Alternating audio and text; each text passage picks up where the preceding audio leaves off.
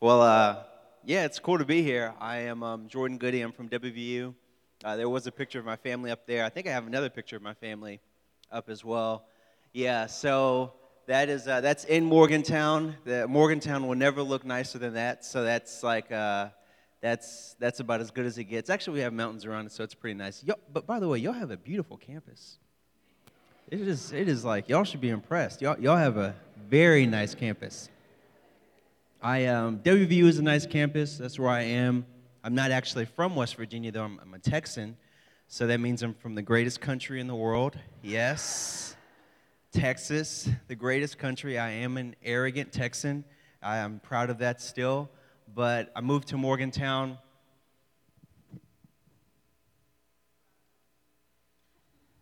In 6 days, it will be officially 4 years ago. And so, yes, moved to Morgantown 4 years ago to start the Chi Alpha at West Virginia University. This is my family. Our newborn was born she was born 16 days earlier. Her name is Naomi Grace. Now, today, she turned 3 weeks old. And so, no, today isn't Friday. Tomorrow she turns 3 weeks old. And so that's my wife and my other daughter, Zoe. She is about to turn 3 in 2 months. And so that's my family. It's a little bit about me. Some other things about me. Went to Sam Houston State University. That's where I joined Chi Alpha. That's where I gave my life to the Lord. I'm going to tell that story a little bit to y'all just so you have a better idea of who I am. And another thing about me, I think sometimes to better understand who someone is, it's good to say some of your failures. And one of my failures, I was a super senior. That was one thing. So I graduated in 5 years. I didn't do it because I did anything noble. I actually did it because I changed my major my senior year. Yes, in my senior year, I realized, I don't want to do this anymore. And so that's when I changed my major. And so I added a whole nother year and a half to school. And so that was fun. Changed it from biology to history. It was much more fun for me. Uh, anyways. But another thing about me, what else? Oh, you know, growing up, so I tried to be a UFC fighter growing up, and I was like on the way to like going and becoming like the next John Jones. Well, before John Jones though. Well, also not with the pharmaceuticals or anything. You know what? Just I was on my way to becoming the next John Jones, and I was undefeated. I was 4-0, and I don't know what fighting is like here in Texas. It's still cool to fight as a kid, and so I was trying to fight and trying to be tough, and then I came up against the toughest opponent that they were tough, and I lost. And the worst thing about that loss was that this person was not like me because it was a girl, and so that was how I lost.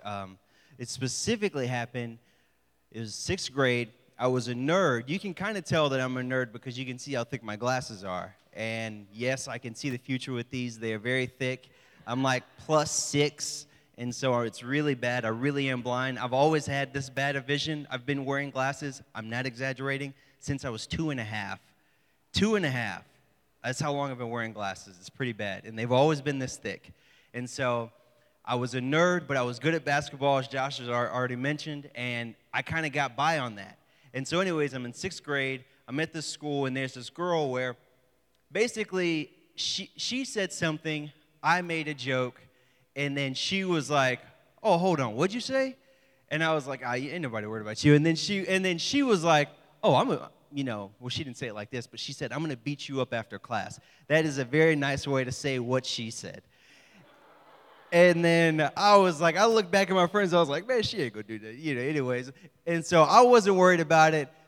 15 minutes later, the bell rings. It's the last period of the day.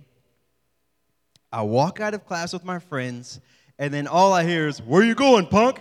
And her voice really was that deep because she was old. She was held back multiple years. I'm not exaggerating. She should have been here tonight at Chi Alpha. Like, that is how old she was. She should not have been in the sixth grade. She really was supposed to be in the ninth grade, so that helps my story out a little bit, but I did still get beat up pretty bad, as you will find out, because basically she yells that out. I look at her, and I'm like, look, I got this. And I walk over to her, And you don't hit girls. And so I pushed her a little, but it wasn't like a projection push. It was more of like a, kind of like a that. And then I was like, stop. Just stop. This is ridiculous. And then she looked at me disgusted, like, what the? And then the next thing I remember is 4 really fast hands hitting my face, and then my glasses being somewhere else, and I'm crawling on the floor, and I'm like, my glasses, my glasses. And then the 8th graders look at me, and they're like, man, hey, come and look at this little boy who got beat up by a girl, And so it's like the worst situation, and it's just like a movie because it literally is a ring of kids laughing at me as I'm crawling around, and she's kicking me on the floor while I'm looking for my glasses. That's legitimately what happened. And the worst part of the story is, she was like, yeah, that's what you get, punk. And she walks off. All the other kids walk off. I find my glasses. I'm holding them, and I'm crying. I'm sitting on the staircase, and I don't know what to do. And then one of the girls in the class walks up to me, and she's like, man, Jordan, that was really mean what Crystal did to you. And I'm just sitting there, and I'm like, yeah. And I'm like, and then she says, well, bye. And she leaves, and that was it. And so those are some things about me, just to help you understand who I am. Tonight, I'll put this right here. Tonight, I had something else prepared, but basically, it's ice cream. Or mayonnaise. I got a napkin in my. But, man, and another thing about me, I hate mayonnaise. Mayonnaise is one of the worst things. Sorry, I had a napkin. I don't know where it went. But tonight I just want to tell 4 stories. I had something else prepared, but just with some of the things that y'all had going on campus, I thought it'd be better if I just tell a few stories, changed up a little bit what I had to say. But we'll be talking about basically the prodigal son, a story a lot of people are familiar with. And then I'll say a little bit more about my story. And the main thing that I want to say, and I'll just say it right now, is where will we go to find fulfillment? Where will we go to find hope? Where will we go to find justice? There's a lot of different places in this world, and there's a lot of different places that people have gone to in order to find these things. And so we're going to read the story about a young man who basically, in trying to find some good things, went to the wrong places, and how that turned out for him. Thank you so much. So I'll pray, and we'll jump right in.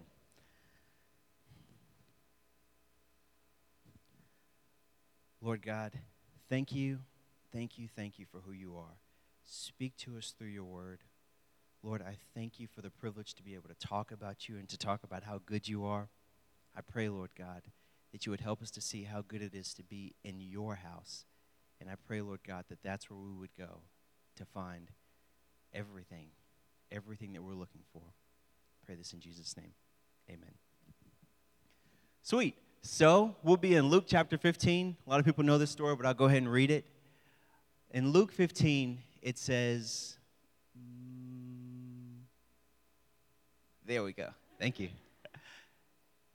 And this is Jesus talking to a bunch of, he was talking to a large crowd. It was a group of Pharisees. It was also a group of tax collectors. It was just a very big crowd. It was a broad crowd. It was a religious crowd. It was also a very secular crowd. And so he's talking to these people, and he's talking about these different parables. He's giving these parables about lost things.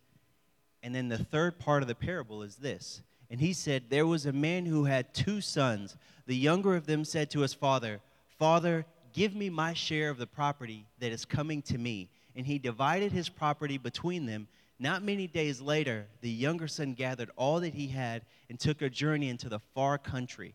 And there he squandered his property in reckless living. And when he had spent everything, a severe famine arose in that country, and he began to be in need. So he went and hired himself out to one of the citizens of the country, who sent him into the field to feed pigs. And he was longing to be fed with the pods that the pigs ate, and no one gave him anything. But when he came to himself, what a great verse. When he came to himself, he said, how many of my father's hired servants have more than enough bread, but I perish here with hunger? I will arise and go to my father, and I will say to him, Father, I have sinned against heaven and before you. I am no longer worthy to be called your son. Treat me as one of your hired servants." And he arose and came to his father. But while he was still a long way off, his father saw him and felt compassion and ran and embraced him and kissed him. And the son said to him, "Father, I have sinned against heaven and before you. I am no longer worthy to be called your son." But the father said to his servants, Bring quickly the best robe and put it on him. Put the ring on his hand and the shoes on his feet. And bring the fattened calf and kill it. And let us eat and celebrate. For this my son was dead and is alive again. He was lost and is found. And they began to celebrate. What a sweet story. You know, I can really relate with this guy because I don't think he's that different from many of us, but I know he's definitely not different from me.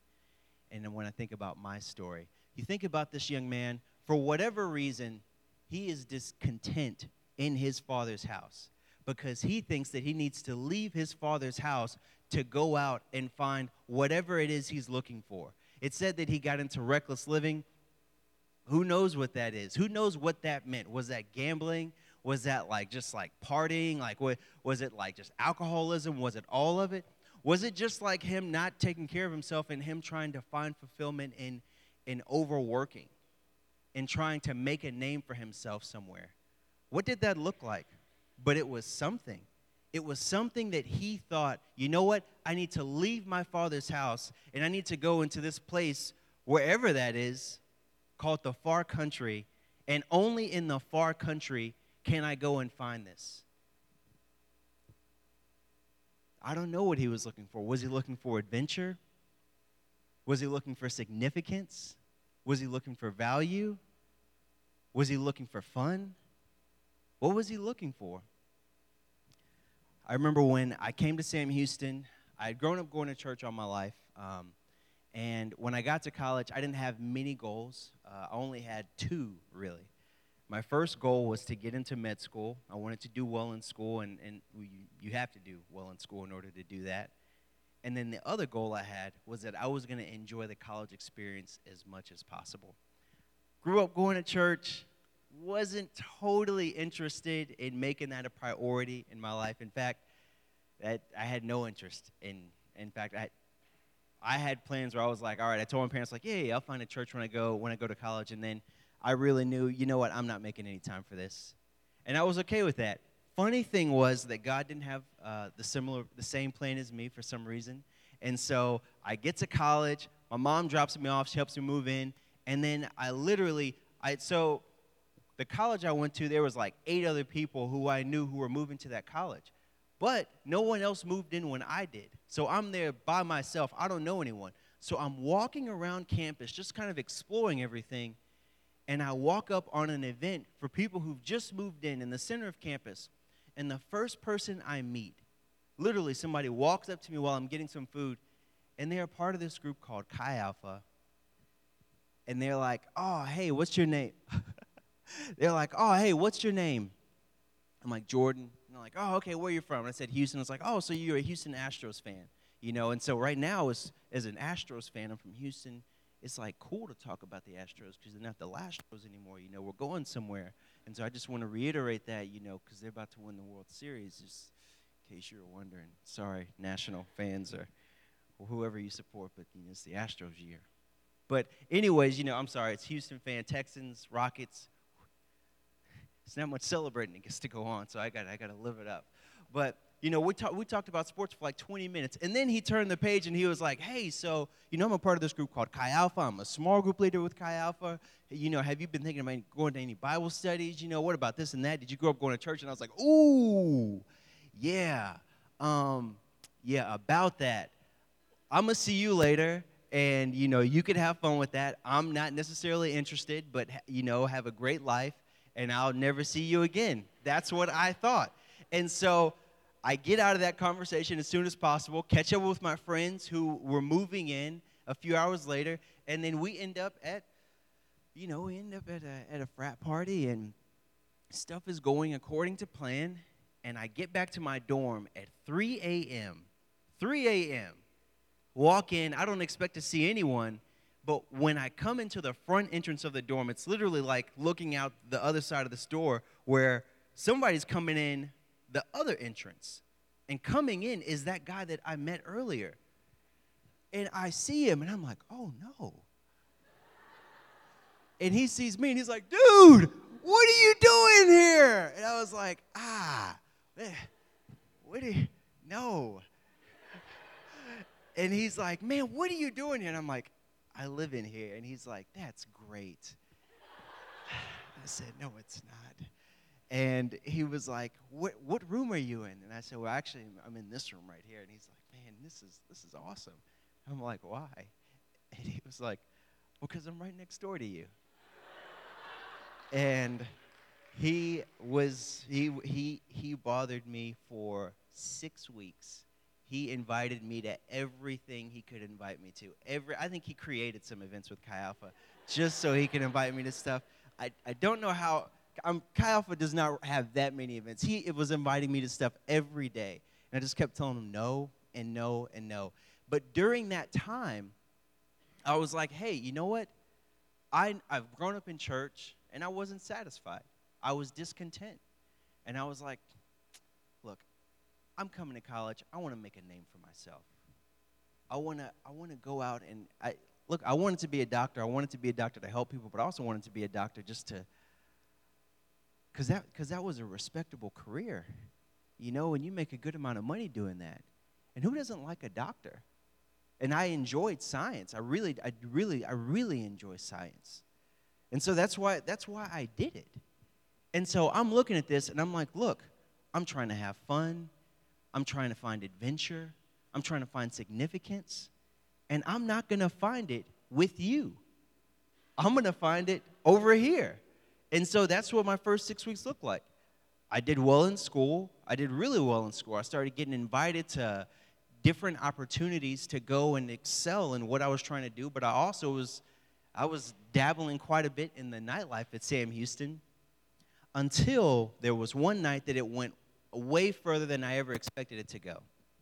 And long story short, you know, I'm with 4 friends at Sam Houston. It's kind of like what y'all have here. From what I know, you don't have any fraternity houses or sorority houses that are like on campus.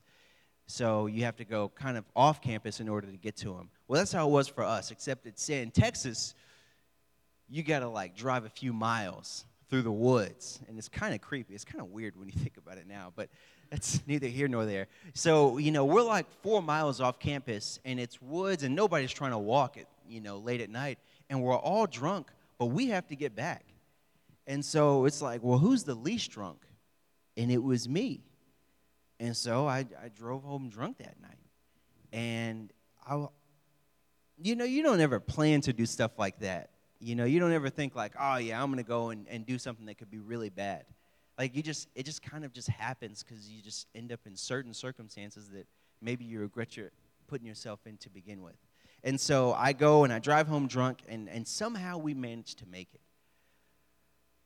But I remember waking up the next day. I woke up. It was literally like, it was 2 o'clock in the afternoon. I missed all my classes. Missed like 4 classes, and I'm literally in bed, and I had one of the most profound conversations I've ever had in my life that afternoon in my bed, waking up. And I was just like, Jordan, what are you doing? Like, is this what you thought? Was this what you were hoping for? What could have happened last night? Where are you headed? What do you want? All the things that you're dreaming about in this life, do you think that you're going to find them going, in a sense, to the far country and trying to find fulfillment there? And I just remember like coming to myself, as that verse says, I came to myself. Everything was clear. And I literally got out of bed. I was in my underwear, and I walked over to that guy's door, Will's door, and I knocked on his door, and I was like, hey, I'll come. I'll come to your small group. I'll come to Chi Alpha. I'll come to anything. And he's like looking at me like, man, why are you not dressed? But I didn't care. I was like, I know where I'm headed. And I know that this dabbling is going to get further and further. Like, I'm only 6 weeks in, and I'm already where I was last night. I don't want to be there. And so I think about this young man, thinking about the prodigal son. He leaves his father's house, and it doesn't say that his circumstances kind of like got bad in the sense of like, oh, he just put himself in a bad situation and he burned all his money, and then all of a sudden he's like feeding pigs. It actually says that when things went bad around him, then all of a sudden he didn't have any more security. All the people who were probably there praising him, patting him on the back, supporting him, they were no longer there. And so when circumstances turned bad, it says there was a famine in the country, and for an agrarian culture, that's devastating. If there's a famine, it hurts everyone. It doesn't matter how much you have, it hurts you. And so this guy, he doesn't know many people, and he's alone. And he's at the point where he's feeding pigs. And so he goes, and he's like, look, even the people who were the lowest in my father's house have it way better than I have it. What am I doing? So he starts heading back home. And it says that when he gets back home, his father has compassion on him. I enjoy the Bible, but I just can't help but wonder. Y'all ever read that story and wonder, like, if there was like a bath anywhere in between, like, the pigs, and the father putting the robe on him? Do y'all ever like, is that just me? Nobody else is like, this is like of no like real significance. I just always wonder that. Y'all don't think about that? Like, I wish there was like some wet wipes in there or something, like just something in between the pigs to the father. Nobody cares about that. I don't know. I think about stuff like that, and I'm like, man, was there like any kind of bath? But anyways, it says the father put a robe on him, said he put the ring on his finger, put the sandals on his feet. That means he reestablished him to the position that he was in. This is so cool to me because, when he left his father's house, he left discontent because he thought his father was a certain kind of man. And then he comes back and he finds out that his father is totally different than he could have ever imagined. His father was unlike what he thought he was. He thought he'd come back and he'd be the sorry son who, when people come and visit, the father's like, oh, yeah, hey, this is my son who's always been here with me. And then here's the other bum who left and squandered all of his money. Let me tell you what he did. He did this and this and this. And so now he is a bum who lives in my house. He thought that would be his fate. But he came back and he found out that his father gave him significance again, gave him value again, gave him security, gave him hope. One thing that's been really enjoyable for me in walking with the Lord because I gave my life to the Lord soon after I joined that small group, is realizing all the things that you get in the Father's house. Like, you get security, and you get adventure, and you get significance and value, but you get a whole lot of other things that you can't get in the world as well. You get grace. Man, we live in a world where you have to earn everything. Y'all are working your butts off to go and try to have an opportunity to get jobs that you have to like fight tooth and nail to get. In the Father's house, you get things that you never could have earned on your own. You can't get that in the far country. But he also got forgiveness and hope again. You can't get that in the far country either. And all of us need forgiveness. I think about all the stuff that y'all have to. Man, I'm in West Virginia. My issue is really convincing people that there's actually injustice in the world, and there's actually racial injustice that, for some people, that's hard for them to fathom. For you all, it's a lot clearer. So you have other battles with this, but no matter how much injustice that we face, we all know that we have given injustice to people every day. We're mean to people that don't deserve us to be mean to them. We're short with people. We're rude to people. We're cold to people. We're indifferent to things that we know we shouldn't be indifferent to. None of us is without the need for some significant forgiveness. And you're not going to find that in the far country. That only comes in the Father's house.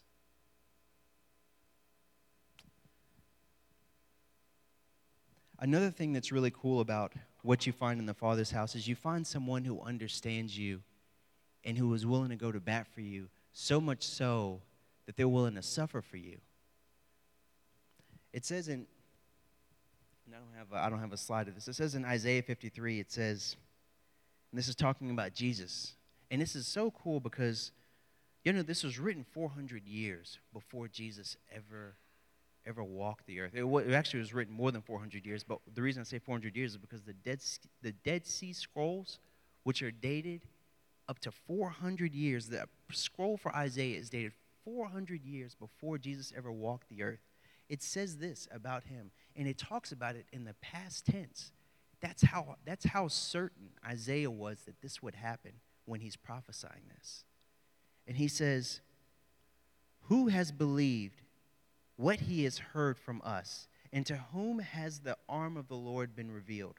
For he grew up before him like a young plant, like a root out of dry ground. He had no form or majesty that we should look at him, and no beauty that we should desire him. He was despised and rejected by men, a man of sorrows and acquainted with grief. And as one from whom men hide their faces, he was despised, and we esteemed him not. Surely he has borne our griefs and carried our sorrows. Yet we esteemed him stricken, smitten by God, and afflicted. But he was pierced for our transgressions. He was crushed for our iniquities. Upon him was the chastisement that brought us peace, and with his wounds we are healed."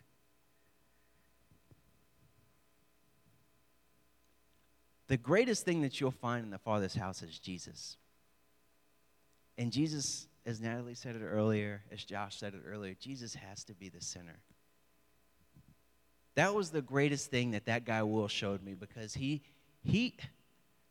had never seen anyone who was my age be that excited about Jesus like he was. It changed me forever. Man, I don't know. I didn't plan on saying this, but man, do y'all know how important it is? I don't know, y'all. So I'm always hesitant, especially in first meeting people, to say things where I am direct and to tell you the way that you should be thinking. But it means so much. It's one thing, I'm older, it's one thing for me to walk around y'all's campus and to talk about Jesus. It's another thing for people to see you be excited about Jesus, to see someone who is your own age be fired up about the Lord. Not to see an older guy, there's nothing wrong with older people who love the Lord, but it does something to you when you see someone who is the same age as you, but they get it. It messes you up. It messed me up. Another thing I'll say about the Father's house, though, and this is specifically, I didn't have this story planned before, but just thinking about where you all are at and where you've been, I have a picture up here of one of somebody I just really enjoy. Yeah, anyone know who that is? Yo, my man, let's go. Woo-hoo! Yes. Fyodor Dostoevsky. Yes, Dostoevsky. What a sweet name. Sometimes I wish I was Russian just so I could talk like them. Russians are so cool. He was one of the greatest authors of all time. It's not really debatable. Get any arguments. He was a bad boy. He knew what he was doing. You got the brothers Karamazov, sorry, I mispronounced that, but then you got the Idiot, you got the Demons, you got Crime and Punishment. Some of you probably had to read these for high school. Yeah. No one's. A few people are excited. A few smiles. He was awesome. But one thing that was so cool about his story? He was a writer early on in his life, but that's not what he tried to do first. What he tried to do first was he was discontent with the government. He was discontent with the injustices of the Tsar in Russia. And so he and a few other men tried to speak out against the government and tried to fight against injustice, but the czar found out.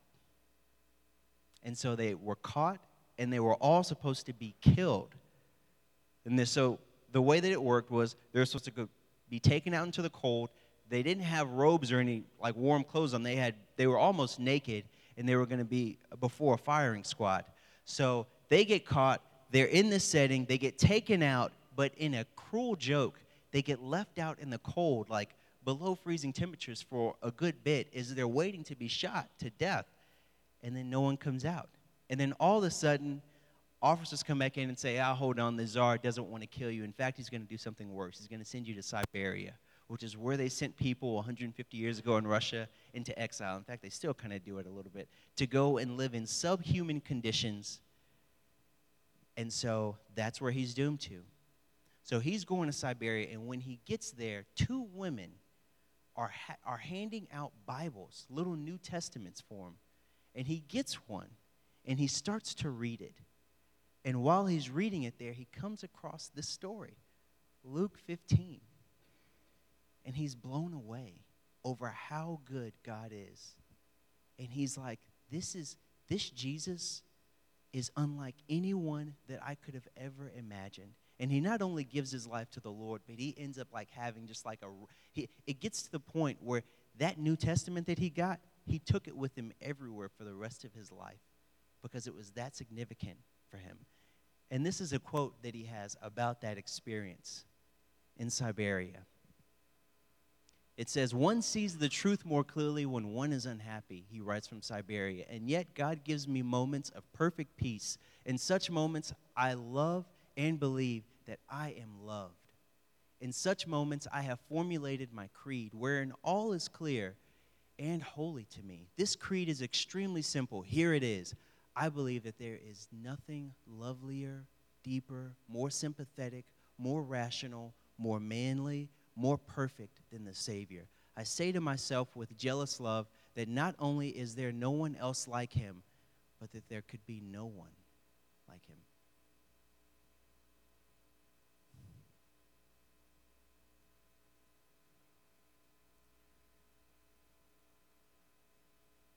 Jesus, social activism, fighting against injustice, these things are great. But if Jesus isn't at the center, it's just not the same. We miss it. We miss it so much. He continued to fight social activism, but he didn't do it from outside the Father's house anymore. He did it from inside the Father's house the rest of his life. And his books made a difference. We're still reading his books. And he literally wrote his books to preach to society. But he did it from inside the Father's house. As I close up tonight, I wanted to read one more story, but I'm not going to read it because of time's sake. I'm just going to kind of summarize it. I will read the beginning, though, so I'll go ahead and you can throw that slide up.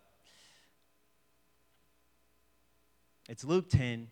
It's the parable of the Good Samaritan. It says, "On one occasion, an expert of the law stood up to test Jesus. 'Teacher,' he asked, 'what must I do to inherit eternal life?' 'What is written in the law?' he replied. 'And how do you read it?'" Man, that little line right there. What is written in the law and how will you read it? You can go and read that later on. There's a lot there. That's really good.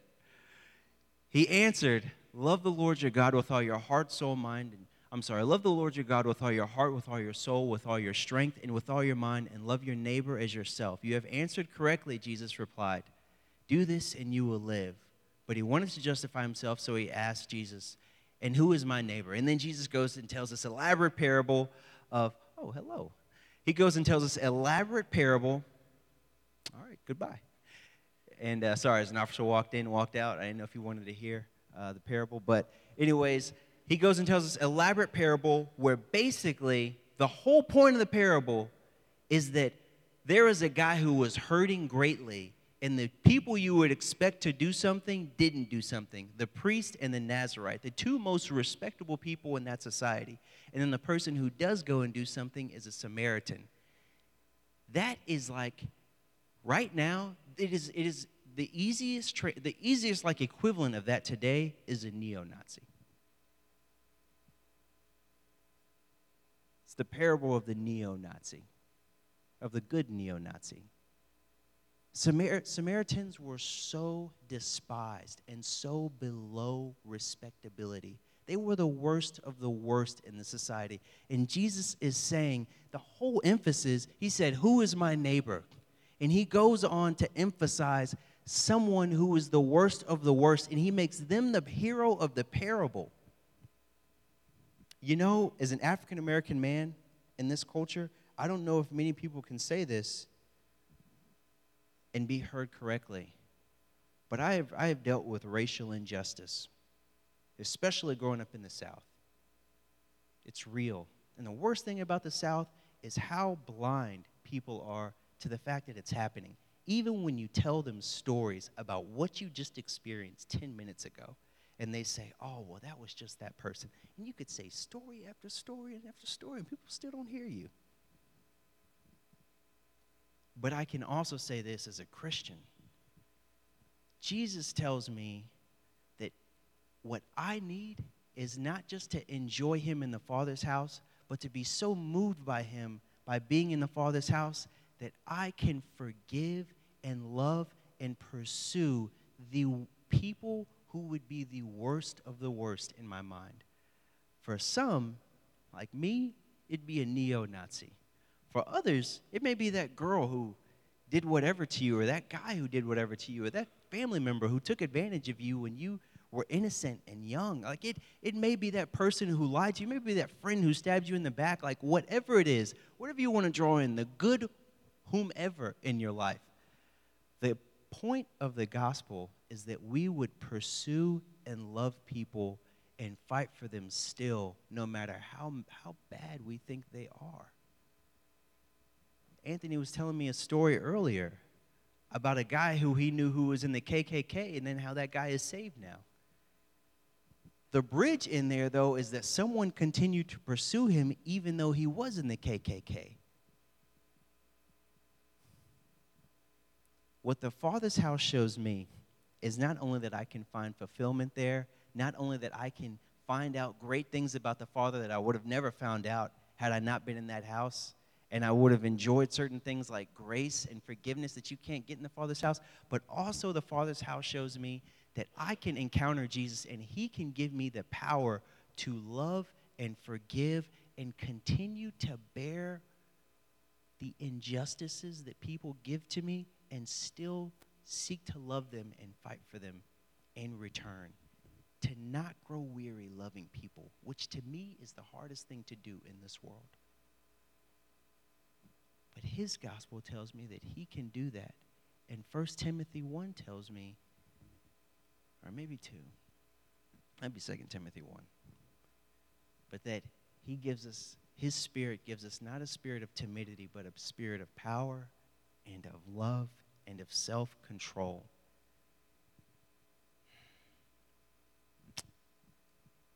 I'm going to pray, and I'm done. Lord God, I thank you, first of all, for the joys of being in your Father, in your house. There's things that we can get, that we think we can get in the far country, that we can only get in your house. I thank you for that. And I also thank you for the things that you give us in your house that we can't get anywhere else. Not even somewhat. We can't get grace. We can't get forgiveness unless we are in your house. Real grace and real forgiveness. But Lord God, you can also give us the power to not grow weary of loving people.